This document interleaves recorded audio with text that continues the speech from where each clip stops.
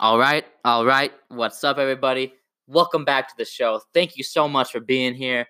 As you guys know, or if you don't know, my name is Jaron Fitzsimmons, and this is my sports show, Fitz's Sports Show. I'm so glad that you're here. I got a good show planned for you guys today. It's a Tuesday, sunny. I'm feeling good. Hopefully, you guys are all feeling good, taking care of yourselves, staying safe, staying healthy, taking care of your loved ones. I wish you guys all nothing but success, and I thank you guys for being here. But let's get down to business. We got a great show today. We're going to talk a little UFC. UFC 250 was this last weekend, has some great fights. We're going to talk about that. Conor McGregor retired after it. Might be BS. Probably is BS. We'll talk about that. We're going to talk Dalvin Cook, NBA, and some NBA action. And we also have a new segment called Stock Report where I'll give if I think a team, player, whatever, if their stock's going up, if their stock's going down, if you should buy and sell their stock, if you will. But without further ado, let's hit the music and let's get right into it.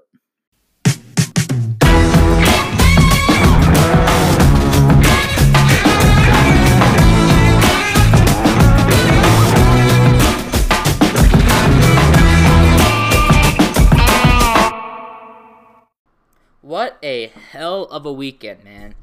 Great weekend if you're a fight fan, if you're a sports fan, you got nothing else to watch. I'm telling you, I was trying to tell everyone, the UFC, they're doing it big. Baseball might have missed out on their chance. We'll talk about that later.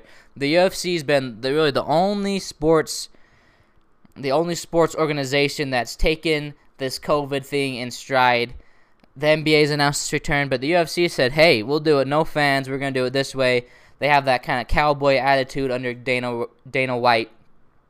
And, I'm glad because it's been fun to watch some fights. The fights have gone off pretty well. There hasn't been any COVID concerns that weren't handled the right way. They're all handled well. And he put on a hell of a card. So thank you, Dana White. Thank you, UFC. And thank you to the fighters that fought on that card. Because, guys like Sugar Sean O'Malley, he had the nastiest, one-punch knockout I think I've ever seen. Aljamain Sterling, a hell of a submission. Cody Garbrandt looked like old Cody Garbrandt. He was patient. Looked like he'd learned his lessons from the 3 straight losses that he had. Sorry. And Amanda Nunes looked phenomenal as well. She's the GOAT, in the women's UFC for sure. But all of it was kind of... Sorry. Of course I start coughing. This is my biggest pet peeve about podcasting. Is for some reason, every time I start a podcast... Every time I start talking, I start coughing up a lung, and it seems like I got COVID. It's not a COVID cough, people. I got allergies, all that stuff going on. But back to it. Conor McGregor overshadowed kind of the whole UFC 250 event by retiring later that night. Do I think Conor McGregor is done for good? I do not think McGregor is done for good. Guys like Conor McGregor, he's a smart guy. Conor McGregor knows what he's doing. He knows how to negotiate. Obviously, he's in the position he is partially because he's able to negotiate and he's able to draw attention to himself. And this is all it was. We saw Floyd Mayweather do it in boxing, the retirements, the coming out of retirement. It just helps him sell his next fight, right? Because Conor's coming out of retirement. What's he going to look like coming out of retirement?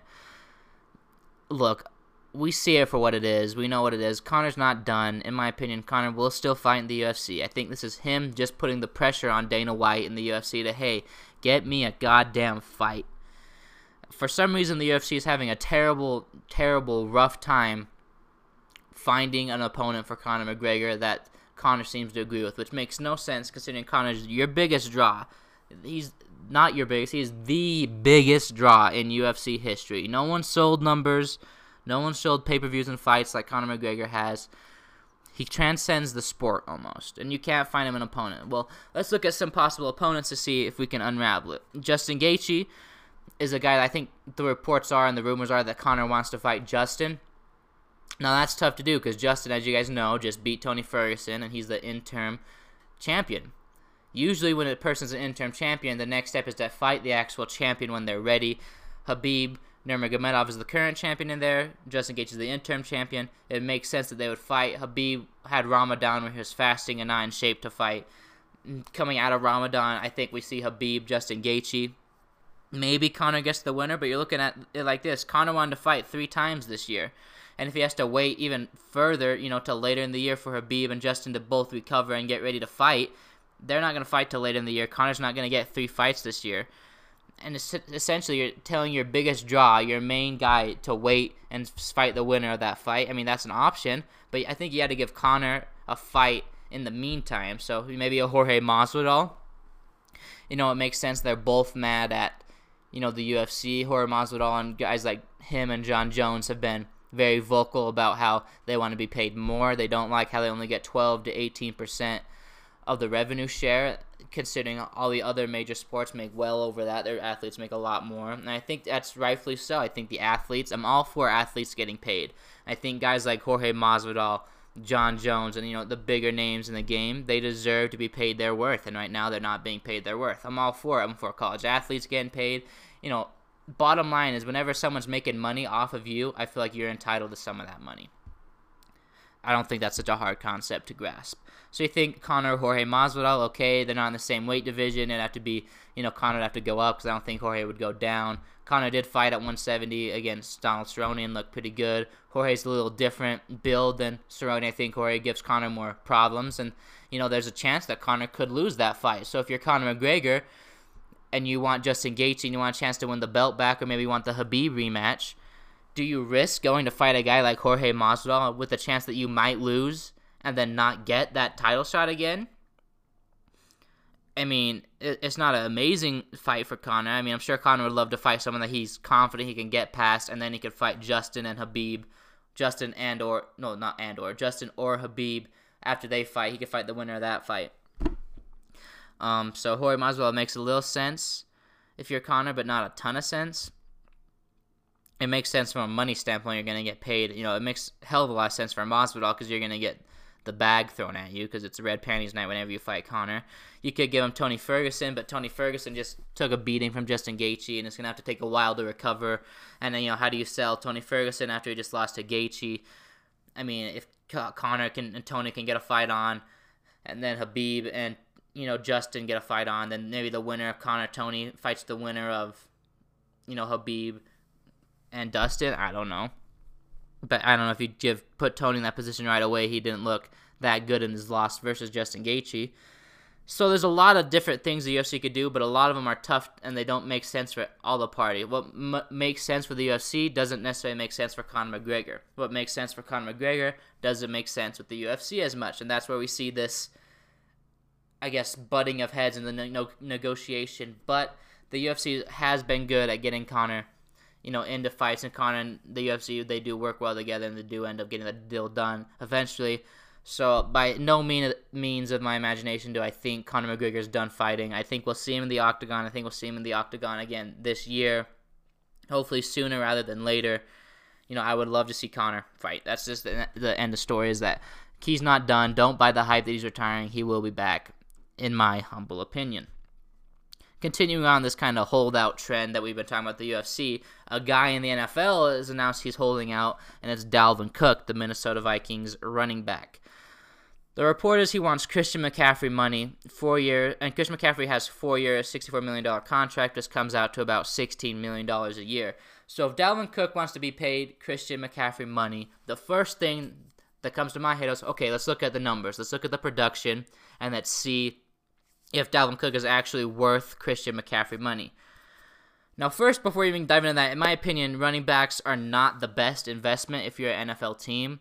I feel like, if you have a great offensive line and a good coach and a good offensive leader in your quarterback, the running backs aren't necessarily the highest on my priority if I'm building an NFL team. We've seen guys step in and, really show out that they can perform without being on big contracts. Look at the Dallas Cowboys. If they didn't want to sign Zeke, which they did, they signed Ezekiel Elliott, which if you're a fan of that or a fan of not a fan of it, whatever.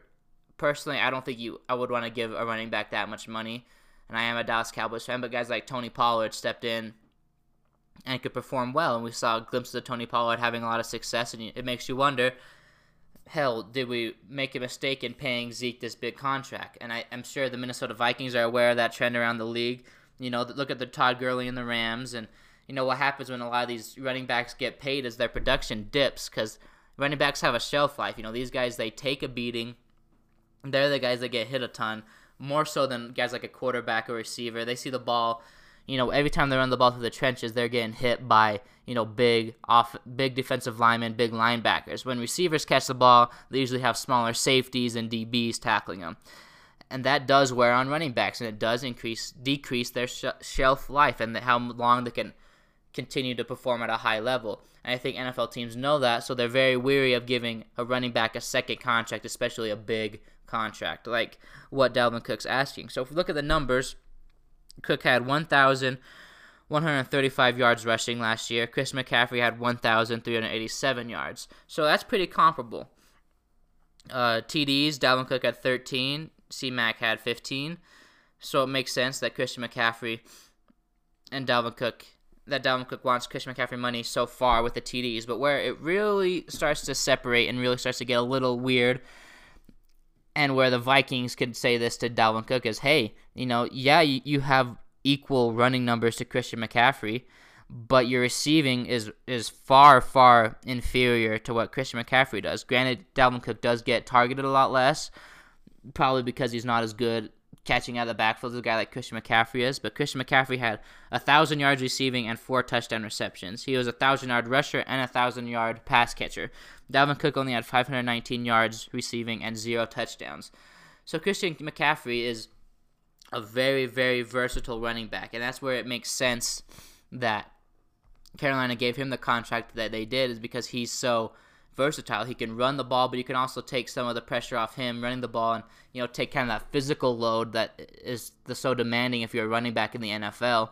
And you could pass him the ball and, get it to him out of the backfield and let him get in space versus some of those smaller corners and defensive backs and safeties and things like that.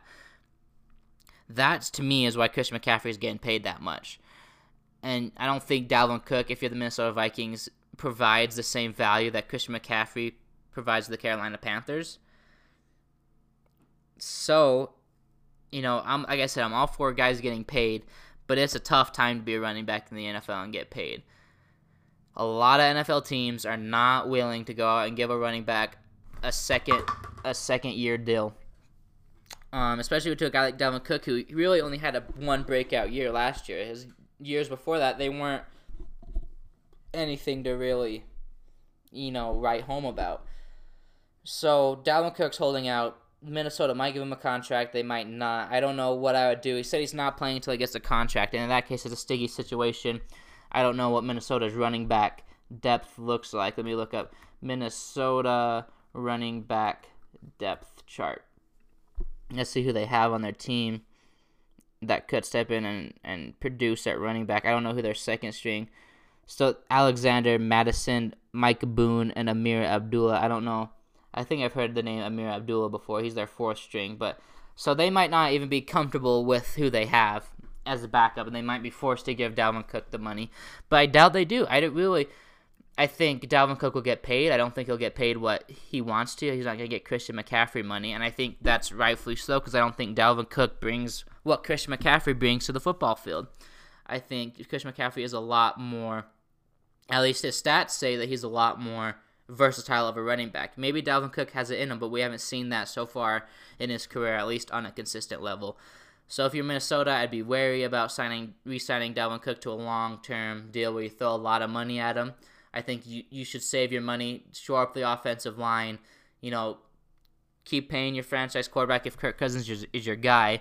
Use that money elsewhere, because I think a good offense with a good quarterback and an offensive line, I think a lot of running backs can thrive in a situation like that, and I don't think it's worth paying a running back $16 million a year, if you could pay a rookie coming out of the draft a lot less and get equal, maybe even better production that way. Moving on, outside of football, NBA is back. We know the NBA is coming back July 31st. We talked about that in the last episode. But we do know more about what the NBA is going to do in terms of drug testing. So the NBA is not going to test players for recreational drugs when the season resumes, but they're still going to do performance-enhancing drug tests. Now, the NBA has always been more progressive when it comes to drug testing. When you look at how the two major leagues in America handle testing, the NFL is very stringent, especially in their marijuana law in their marijuana rules. The NBA seems to be more lax. You don't hear a lot of guys in the NBA getting suspended for marijuana. This happens all the time in the NFL. You also don't hear a lot of NBA players getting suspended for performance-enhancing drugs. Maybe the NBA is just not testing them well enough, or maybe they're just not doing them. Who knows? But I do love the fact that the NBA is going to continue to test for those PEDs when the season resumes, but they're not going to test for recreational drugs such as like marijuana and things like that. And that's a very progressive view by the NBA, and it's, honestly no surprise that they would do that, but I love it. I think it's good for the players because there are a lot of medical benefits that come with taking marijuana. I think it's good for the product the NBA puts out because no one wants to see, star players and good talent sitting out over marijuana. It has no effect on their performance. It doesn't enhance or de-hance the performance anyway. I think it's a smart move by the NBA, and I think it's a very progressive, forward-thinking move, and I love it. And I love Adam Silver as a GM. I think he's my favorite GM out of all the major sports. So, great move by the NBA. I applaud you. I'm so excited for the NBA to get back. It's going to be so much fun. The 8-game regular season schedule is going to be... It's going to make the regular season feel like the playoffs, and then we're going to get 7-game playoff series. We could potentially get some crazy matchups depending on how things shake out. I'm excited. I can't wait. And I'm sure you guys are excited as well. But moving on to our last segment of the day, and like I said, I said this before in past episodes, I'm trying to make this podcast longer form in the future, meaning an hour to an hour and a half per episode. Right now, I'm stuck with these shorter episodes because there's just not a lot to talk about with sports. I try and talk about stuff that you don't hear all the time, on the mainstream sports channels. And yeah, I could go on here and do a 3-hour podcast, but at what point am I just talking about nonsense that no one really wants to hear, If I at some point I got to branch outside of sports. So if that's something you guys want me to do, make longer podcasts right now, but make them, a lot of the content would end up being less about sports and more about like stuff going around in the world. If that's something you guys would be interested in, then we could check that out and do that. But if you want me to stick to sports and just do kind of the sports stuff, they're going to be a little shorter until we get a little more sporting action to talk about. Because right now there's really hardly any sports going on. It's just news that comes up, and there's only a couple of stories, every once in a while that you can talk about that really are interesting, the stuff that I want to talk about and stuff I know about. But with that being said, I do have a new segment that I want to run. So this segment is called Stock Report. Now that could be subject to change. I'm thinking of better names. If you have any better suggestions, make sure to reach out to me on social media. But this is pretty much like I give a team, a player, organization, whatever it may be, and I say whether they're buying or whether I'm buying or selling their stock. So for today, for example, our first team we're going to do is San Antonio Spurs. So they just lost LaMarcus Aldridge, and they're currently in 12th. They're 4 games out of 8th place, but they're still only 0.5 games out of 9th, which remember is there's the playing game between the 8th and 9th seed as long as they can get within 4 games of 8th place. And they have a potential playing game, but it's going to be tough. Like I just said. Sorry, I'm reading off my page, trying to, I collect my thoughts and write out. I'm just reading off the page, but I'm selling the San Antonio Spurs. I think without LaMarcus Aldridge, I think they struggle, and I don't think they're going to end up making the playoff push that they were hoping for. It's tough when you lose a guy like LA, who's, I guess kind of a staple for that Spurs organization. He provides a lot of consistency, veteran leadership, stuff like that. I think that's a tough blow, and I don't see the Spurs overcoming that. I think they'll probably miss out on the playoffs this year. Now, number 2, we have Todd Gurley. And I am buying Todd Gurley stock, not because I think he's going to be the Todd Gurley of old or that he's going to, light up the NFL, because I just went on a whole 10-minute thing of why you shouldn't pay running backs and how there's a lot of value to be had, in the draft, especially late round picks in the draft in terms of running backs production. Todd Gurley, I'm buying. I think he's going to have a bounce back year. I don't think he's going to have the production we saw in LA, but I do think he bounced back and has a better year than last year. So if you're looking to, if you're a Atlanta Falcons fan, I'm sure you're going to love Todd Gurley. I think he's going to be a solid, running back for you guys. And the last team of the day for this report is the MLB. and I'm selling the MLB, and this is why. Because for some reason, the MLB feels like they do not have to pay their players. The MLB was really, luckily, fell into a situation where they could have put baseball on TV months ago when no one had anything to do. Everyone could have been watching sports, and they would have had a lot of eyes on the MLB. The MLB really missed out on the opportunity. They're negotiating with the players on a new deal, and it seems that they're pretty far apart. So I'm selling MLB stock. I think they missed out on a chance to get out there in front and be kind of the leader of the leagues in terms of resuming and starting. I think they missed out on that. Now the NBA's coming back, the NFL's going to be starting up, and then you missed out your chance of really getting some eyes on your sport. But anyway, guys, thank you so much for listening. Once again, make sure to check out my social media at Fitz Sports Show on Instagram and Jaron Fitz on Twitter. Hopefully you have a good rest of your day and have an enjoyable week. We'll be back here, I believe, tomorrow on Wednesday with a new episode. So I'll see you then.